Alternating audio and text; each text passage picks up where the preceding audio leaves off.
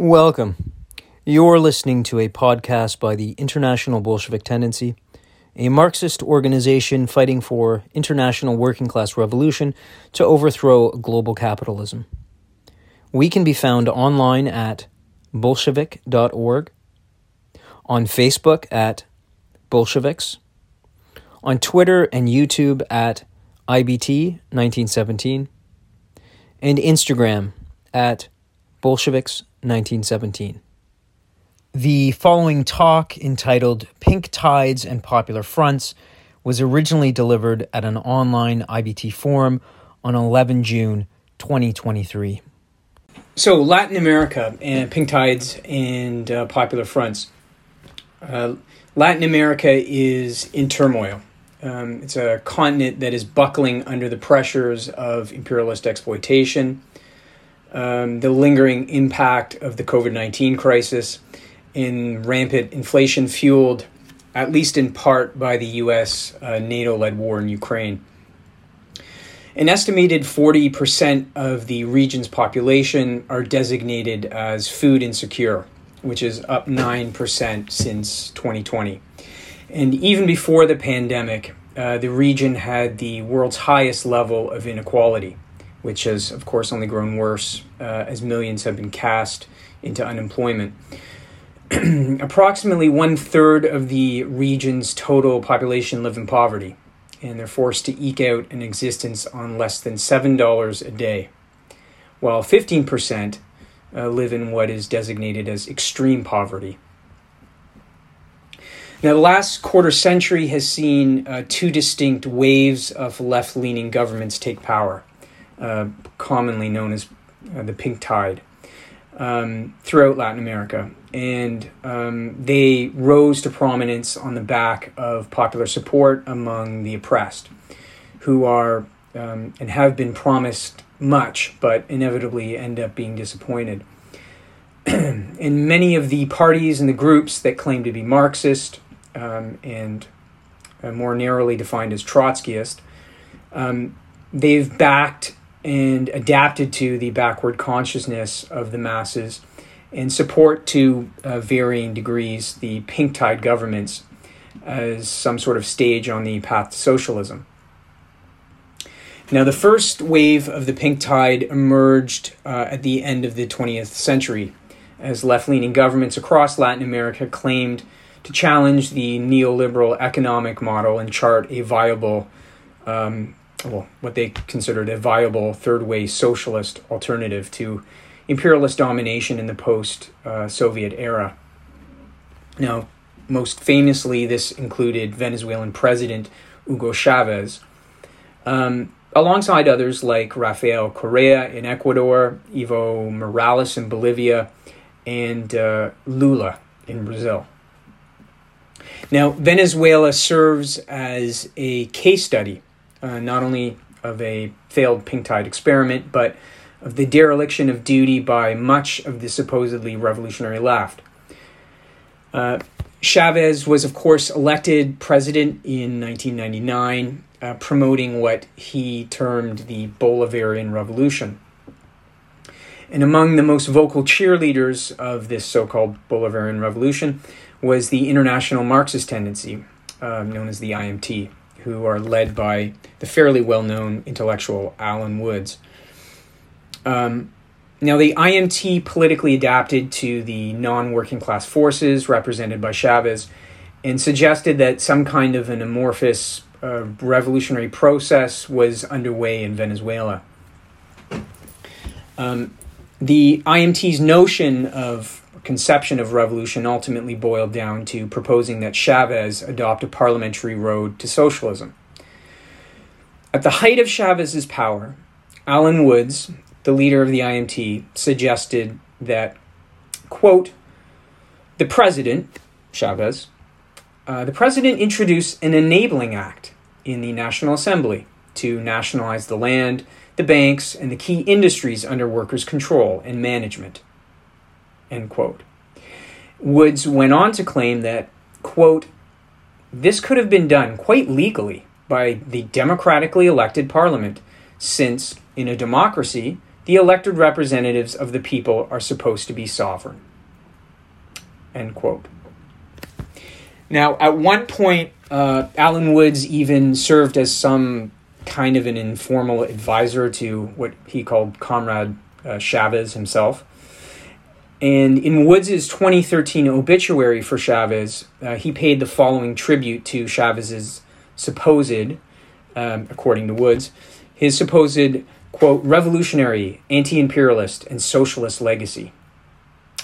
So this is Woods in 2013. Quote, on Tuesday, March the 5th, at 4:25 p.m., the cause of freedom, socialism, and humanity lost a great man, and the author of these lines lost a great friend. Hugo Chavez spoke for the poor, the dispossessed, the wretched of the earth, and he gave a voice to those millions with no voice. There was nobody like Chavez when he was alive, and there is no single person that can replace him. Now he is dead. End quote. Now, of course, a decade later, after Chavez's death, with the sheen of the Venezuelan revolution having worn off, the IMT has, of course, toned down its positive coverage of the Bolivarian government. But, of course, in recent years, a number of left-wing populists and pseudo-socialists have once again been swept into office. In Mexico, Argentina, Bolivia, Peru, Honduras, Chile, Colombia, and most recently the return of Luiz Inácio Lula da Silva, also known as Lula, who's back in the presidency in Brazil. He returned in January of this year. These new leftist leaders are, as with the previous wave, some 20 years ago, firmly committed to capitalist rule and seek to administer the bourgeois state on behalf of the ruling class. And although all those countries that I mentioned a minute ago, although ideologically the pink tide governments are somewhat heterogeneous, they share a principal social function in effectively diffusing mass anger at the base of society and channeling discontent into the dead end of bourgeois electoral politics. And meanwhile, much of the ostensibly revolutionary left in Latin America continues to make the same mistakes of the past. And I think two countries illustrate this point quite well, Chile and Brazil. In both Chile and Brazil, the rise of these peak tide governments represent a particular form of class collaboration and betrayal. Namely, the Latin American left giving what they call critical support to the reformist social democratic components that are in coalition with outright capitalist parties, what Marxists call popular front governments. And at its core, the Popular Front and popular frontism is essentially coalitionism. That is, coalitions or blocs between the political representatives of the working class and those of the ruling class. And during periods of heightened class struggle, these coalitions or these alliances come to form governing coalitions or Popular Front governments. And the Popular Front, therefore, is really an expression of the theories and the practices of class collaboration. That is, a bloc of organizations and parties representing various classes, whether they be the working class, a petty bourgeois, or capitalist class, all on the basis of a common political program. Okay, so let's look at Chile first. So in December of 2021, former student leader Gabriel Boric was elected president of Chile, riding a mass wave of a wave of mass upheaval against social inequality that rose up in 2019 under the then right-wing billionaire president Sebastián Piñera. Now, Boric was feted as a young, what he self-described himself as, a quote-unquote moderate socialist. And he ended up on the cover of Time magazine, described as the leading member of a so-called new guard of Latin American leftists. And when he took office, there were high expectations from the working class and the poor in his administration. His election platform featured calls to address tax evasion by the ultra-rich, parasitic private pension schemes, ecologically destructive mining projects, and crushing student debt, as well as promises to overhaul Chile's state institutions. But upon assuming office, Boric established a Popular Front government made up of a complicated patchwork of coalitions and alliances. He personally ran as the candidate of Apruebo Dignidad, which is Spanish for roughly, it translates into approved dignity, an electoral coalition of leftist political blocs, which includes reformist social democrats, the Communist Party of Chile, left libertarians, radical Democrats, and petty bourgeois environmentalists. Now, the bulk of Boric's cabinet is staffed by members of his Approved Dignity coalition, but a number of posts have gone to capitalist parties, such as the Liberal Party, which got the Public Works portfolio or ministry, and the Radical Party, which got the mining ministry, which is obviously a key sector of the Chilean economy. Now, a number of self-proclaimed Trotskyist groups lined up behind the Popular Front candidacy of Boric in the December 2021 election, which was a runoff against ultra-conservative Jose Antonio Cast. Now, among those backing Boric were supporters of the Morenoite International Workers' Unity Fourth International, or the IWL-FI. The International Socialist Alternative, also known by its acronym, the ISA, and they were previously affiliated to Peter Taft's now splintered Committee for Workers International, and of course Alan Woods' IMT. So the IWL-FI, the ISA, and the IMT. All of them essentially saw Boric as the lesser evil candidate in that election, and they argued to vote for him in the second round to prevent Cast from becoming president. Now, after over a year in power, with Boric having, of course, failed to fulfill his campaign promises, his approval ratings have unsurprisingly collapsed to, last time I checked, it was around 28%. Now, in particular, he has disappointed many people, but in particular, Chile's indigenous peoples, who make up approximately 13% of the Chilean population and have fought a decades-long battle for legal recognition under Chile's constitution, which is the only one in Latin America not to acknowledge its indigenous peoples. During his election campaign, Boric criticized previous governments for resorting to state repression against indigenous peoples, and sought to portray his incoming administration as heralding what he described as, quote, a new relation between the government and indigenous peoples, end quote. Now, instead, Boric has pursued the same heavy-handed approach as his predecessors. In May last year of 2022, when a long-standing dispute between the Chilean state and the Mapuche escalated in the southern Araucania region of Chile, Boric denounced indigenous activists as terrorists. He declared a state of emergency, and then he sent in the army to contain the crisis. The Mapuche are by far the country's most numerous indigenous group, and they have been struggling against an array of powerful logging companies and large ranchers in south of Chile, who are all backed by the Chilean state, and which have cohered around a program of rejecting indigenous demands for greater autonomy and the return of their ancestral lands that were dispossessed during the process of European colonization. Boric's key election platform pledged to replace the country's deeply unpopular constitution, which was established under the military dictatorship of Augusto Pinochet, has also likewise, failed to materialize.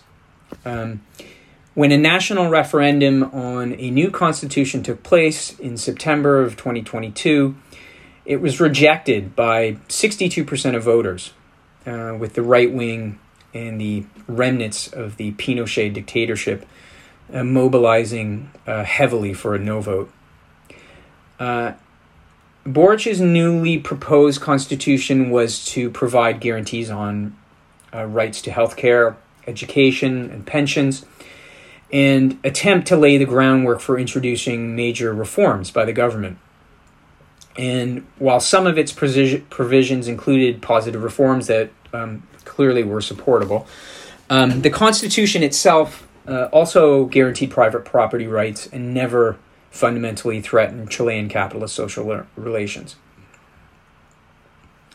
Now, in Chile, in the end, instead of drawing a hard class line and warning against the role that a supposedly transformative government led by Boric would play in propping up Chilean capitalism, the IWL, FI, the ISA, and the IMT all pandered to mass illusions in order to avoid isolation and ended up supporting the Popular Front candidate of Boric.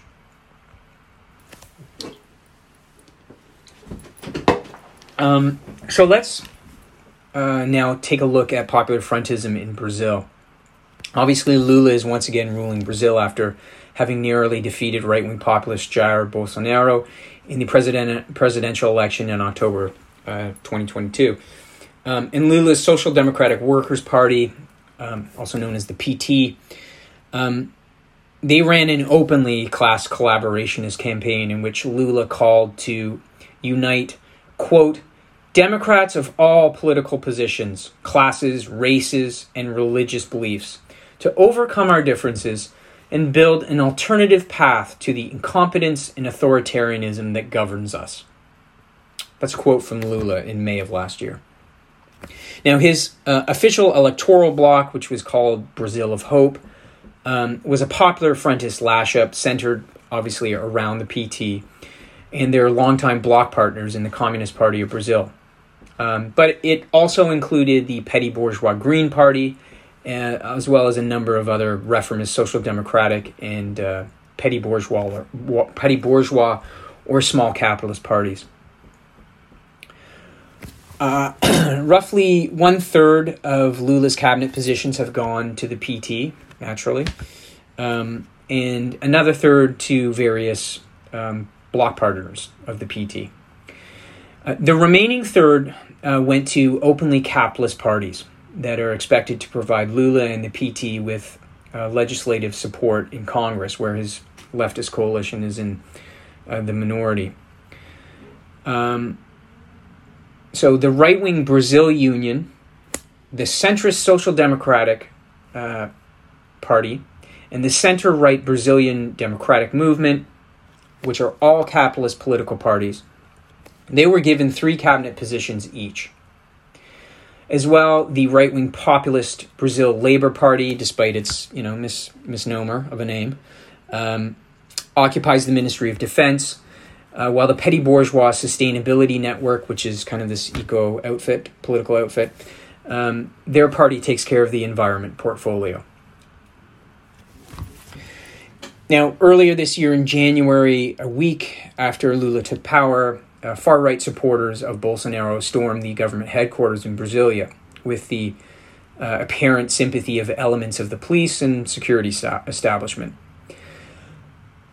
So this clearly suggests that a wing of the Brazilian bourgeoisie was prepared to disregard bourgeois democratic norms and dismiss Lula's electoral victory and test the waters for pursuing authoritarian rule. Now, fast forward about 5 months later to today, it's pretty clear that an authoritarian seizure of power by Bolsonaro and his supporters is not an immediate threat. But a takeover by Bolsonaro or another suitable military strongman backed by Brazil's armed forces cannot be ruled out. And while Marxists would never give political support to Lula's cross-class Popular Front coalition, if Bolsonaro and his supporters were to launch a coup, it would, of course, be necessary for the working class to form a military bloc with Lula and the PT to defend them. focusing on using class struggle methods such as strikes, mass protest, and armed resistance to defeat any attempted coup. Now, instead of fighting for a perspective of working class independence in Brazil, much of the far left in Brazil is helping to set the scene for a disaster by backing, one way or another, Lula's Popular Front. Some of these organizations in the far left in Brazil are working inside the Socialism and Liberty Party, which is known by its Portuguese acronym of PSOL, which is now part of Lula's government. They actually head up the Ministry of Indigenous Peoples. They have a portfolio. PSOL was founded in 2004 by former members of the PT who were expelled from the PT after they voted in Congress against Lula's proposed pension reform. This, of course, would have been under Lula's first term in office. And since then, since 2004, PSOL has sought to present itself as the main, left-wing alternative to the PT, and has therefore attracted the interests of a number of ostensibly Trotskyist organizations looking for a larger host, including, again, the same three organizations I mentioned in talking about Chile, the IWL-FI, the ISA, and the IMT, who, of course, were all united in calling to vote for Lula and the PT in the election. The IWL-FI's Brazilian group, bizarrely, backed Lula, despite the fact that it apparently views the PT as a, quote, thoroughly bourgeois party, i.e. capitalist, that, quote, has not been a working class party for a long time. So on this basis, the IWL-FI claims that Lula's government is not even, doesn't qualify as a Popular Front, but what they call or characterize as a normal bourgeois government, yet they still, for some strange reason, decided to vote for it. Now, just before the second round of the runoff election, the IMT, who are known in Brazil as Esquerda Marxista, or the Marxist left, they wrote the following, quote, "The Marxist left has already defended a critical vote for Lula in the first round and reaffirms this position for the second round. Vote for Lula to defeat Bolsonaro and continue the fight for the immediate and historic demands of the working class." End quote. And when Lula and the PT eventually won the election, the Brazilian section of the ISA wrote, somewhat enthusiastically, quote, "This represents a victory for the workers and all poor and oppressed people. The working class and the poor, suffering and oppressed people of this country have the right to celebrate." End quote. And when PSOL, the,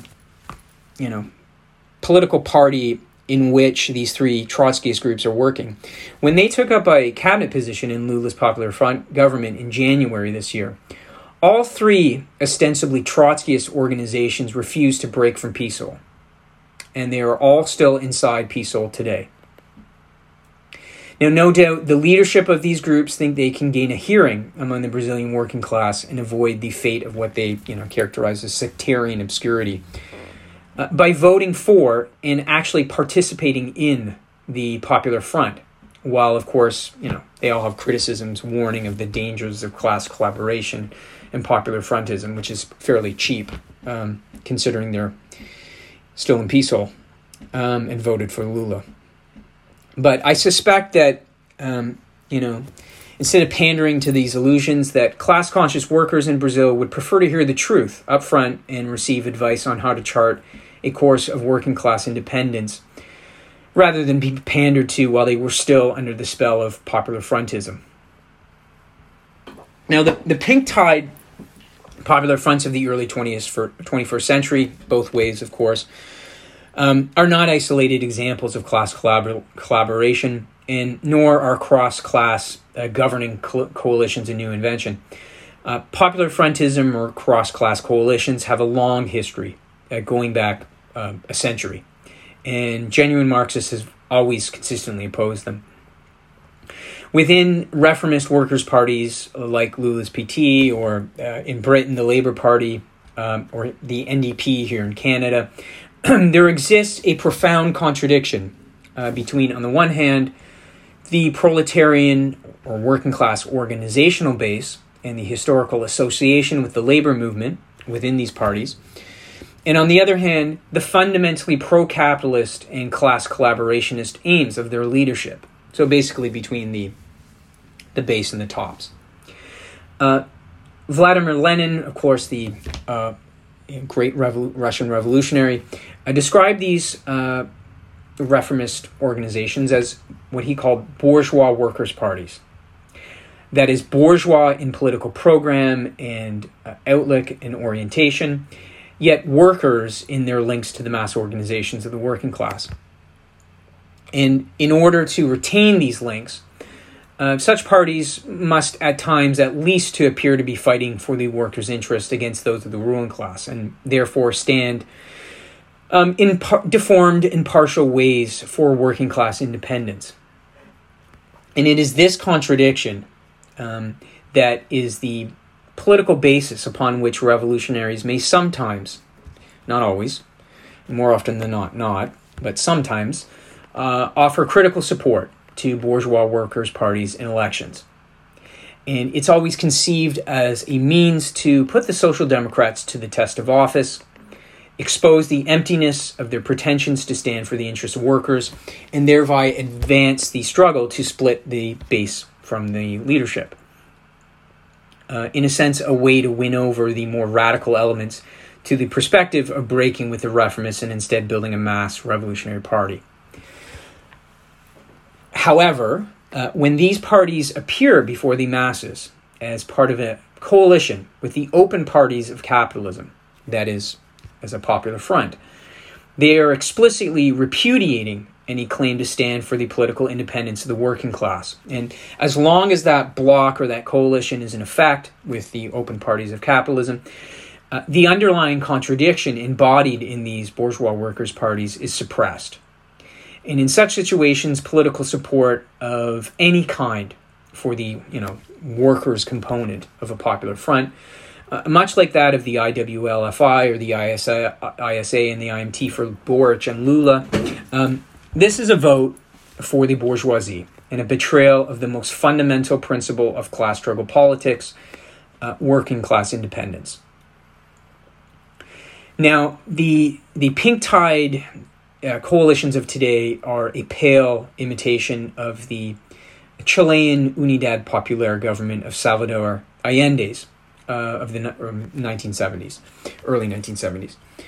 And the Popular Front Pact, signed in December of 1969, which established the Unidad Popular, or the, in English known as the Popular Unity.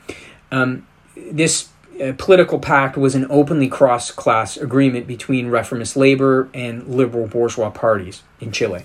So it included Allende's Socialist Party, the pro-Moscow Communist Party of Chile, the right-wing Social Democrats, the rump of the bourgeois liberal Radical Party, and fragments of the Christian Democrats. So the capitalist component of the Popular Front are the bourgeois Radical Party and the Christian Democrats. And together, these parties all ran on a joint ticket and a common political program, standing behind the ultimately successful candidacy of Allende in the September 1970 presidential election. And upon taking power, Allende assembled a cabinet in which 8 out of the 15 members came from these capitalist parties, despite the fact that they accounted for only a small proportion of the Popular Unity's vote in the 1970 election. The remaining 7 positions went to the quote-unquote workers' component of the Popular Front. 4 of them went to Allende's Socialist Party and 3 to the Communists. Now, while sprinkled with radical-sounding phraseology, at bottom, the Popular Unity's political program for the presidential election outlined a thoroughly reformist conception of social change, which was premised on what Allende called the Chilean road to socialism. And this promoted the notion of a peaceful parliamentary road to socialism that sought to implement far-reaching social reforms within the confines of capitalism and the framework of bourgeois legality. In many ways, much like Alan Woods' proposal for Chavez to introduce an enabling act in Venezuela. And Allende's Chilean road to socialism was explicitly based on the anti-Marxist notion that the capitalist state, namely the parliament, the judiciary, the executive, and the armed forces and police, could somehow be harnessed to serve the interests of the working class. Now, despite Allende's reformist political outlook, his coming to power enraged the large landowners in Chile, the military establishment, and domestic financial and industrial interests. And all of them allied almost immediately with foreign capital in the imperialist centers. And together they began a coordinated effort to sabotage and destabilize Allende's government. So, for example, shortly after Allende's election, a de facto international economic blockade against Chile was imposed, which caused or helped contribute to a massive downturn in the Chilean economy, and as well as price spikes, particularly for basic food items. And faced with this emboldened resistance by international finance capital, domestic right-wing forces within Chile, and the growing threat of a coup, Allende and the Popular Unity government responded by actually suppressing growing working-class militancy. When Cordones Industriales, which is Spanish, it roughly, it's the Spanish, it roughly translates into English for these industrial belts, which were essentially Soviet-type bodies of rank-and-file workers in industrial districts. So when these industrial belts emerged in the summer of 1972, as things were radicalizing, this Chilean CP and Allende's Socialist Party, both of them immediately denounced them and ordered their members to boycott them. When the most militant layers of the Chilean working class understandably began calling for armed worker self-defense militias, Allende dismissed their demands, and he declared, quote, "There will be no armed forces here other than those stipulated by the Constitution. That is to say, the Army, the Navy, and the Air Force. I shall eliminate any others if they appear." That's Allende. End quote. So increasingly at odds with its working class base, the government tried to rely on the very same ruling class layers and military clique actively plotting its overthrow. So, for example, in August of 1973, Allende brought 3 top generals into his cabinet, including Augusto Pinochet, who was appointed commander-in-chief of the Chilean army. And less than a month later, on 11 September 1973, the Chilean military, which was now unified under the leadership of General Pinochet, and of course backed by the U.S., they surrounded the presidential palace and overthrew the government. The immediate aftermath of that coup included a reign of terror that I imagine many of us are familiar with. And it targeted not just members of the government, but all those sectors of society who had mobilized support for Allende, including workers, peasants, shantytown residents, students, and leftists of all political stripes. Mass arrests and detentions followed, including targeted executions, detentions, and the quote-unquote disappearance of leftist political militants by the secret police force.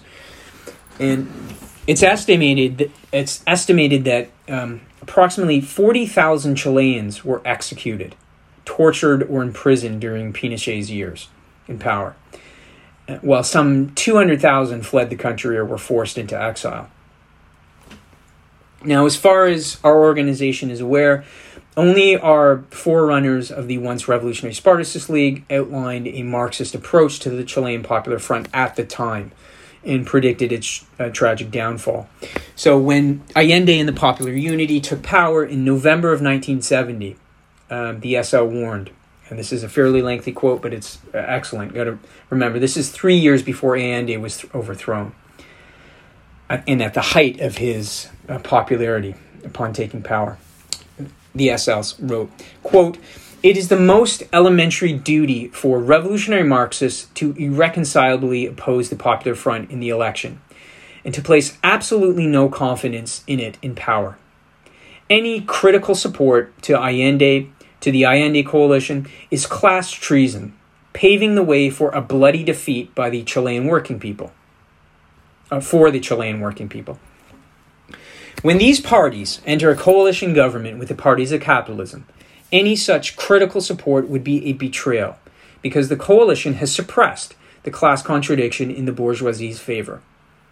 It is our job, then, to recreate the basis of struggle within such parties by demanding they break with the coalition. This break must be the elementary precondition for even the most critical support." End quote. Now, of course, today, the likes of Lula and Boric pose no threat to the established order and ruling class interests. And while sounding less radical than their ideological predecessor, Allende, their class collaborationist project of shackling the working class to the bourgeoisie via the Popular Front governments is no less dangerous. Just like Chile under Allende, if Boric or Lula were to stray too far from the confines set by the Popular Front, or unintentionally radicalize their base, leading to widespread social instability, there's no reason to expect that the ruling classes and their imperialist overlords would not simply opt for another Pinochet-style, resolution of the situation.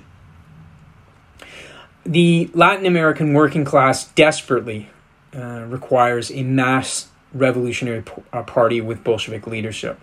And such a party would be opposed not only to the capitalist class, but also to their accomplices, the reformists of all shades. And it would be capable of articulating a revolutionary program and fighting for a working class seizure of power. And obviously, given the nature of today's talk and what's been going on in Latin America, a key programmatic task for revolutionaries in that continent today is to assert their implacable political opposition to all expressions of class collaboration and popular frontism. And in those countries with Popular Front governments like Brazil and Chile, class struggle militants seek to expose the reformist labor traders and politically reorient the working class away from supporting the Popular Front and instead towards seeking to establish organs of workers' powers, councils, or Soviet-type formations. And such organizations would form the framework for a new state power, a workers' republic. A revolutionary program would also call to expropriate industry, financial institutions, and government coffers, which would go a long way to helping to lay the material foundation for the creation of a rationally planned socialist economy. And this, of course, necessarily includes collectivizing the property of the large landowners, church, and foreign imperialist powers. The liberation of Latin America's working people and oppressed requires a political program that not only addresses their immediate needs, such as housing, healthcare, employment, poverty, and climate change, but does so in a manner that creates a bridge to a workers' government in the first stages of the transition to socialism. Such demands must therefore be integrated into a revolutionary transitional program. Now, the strategic perspective of workers' power throughout Latin America, which was originated with the Third, or the Communist International, or the Comintern, under Lenin and the Bolsheviks, was alone upheld by Trotsky's Fourth International. In May 1940, the Fourth International held an emergency conference of the Fourth International, and they outlined its prospects for what they called the future of Latin America, which is an analysis that we think retains all its vitality some 80 years later. So this is a fairly lengthy quote, but it's exceptional considering it was written 83 years ago. And I'll end my presentation with this. So the Fourth International, quote, South and Central America will be able to tear themselves out of backwardness and enslavement only by uniting all their states into one powerful federation. But it is not the belated South American bourgeoisie, a thoroughly venal agency of foreign imperialism, who will be called upon to solve this task, but the young South American proletariat, the chosen leader of the oppressed masses. Only under its own revolutionary direction is the proletariat of the colonies and the semi-colonies capable of achieving invincible collaboration with the proletariat of the metropolitan centers and with the world working class as a whole. Only this collaboration can lead the oppressed peoples to complete and final emancipation through the overthrow of imperialism the world over. Workers must develop the revolutionary struggle in every country, colonial or imperialist, where favorable conditions have been established, and through this, set an example for the workers of other countries. Only initiative and activity, resoluteness and boldness can really materialize the slogan, "Workers of the world unite." Thank you.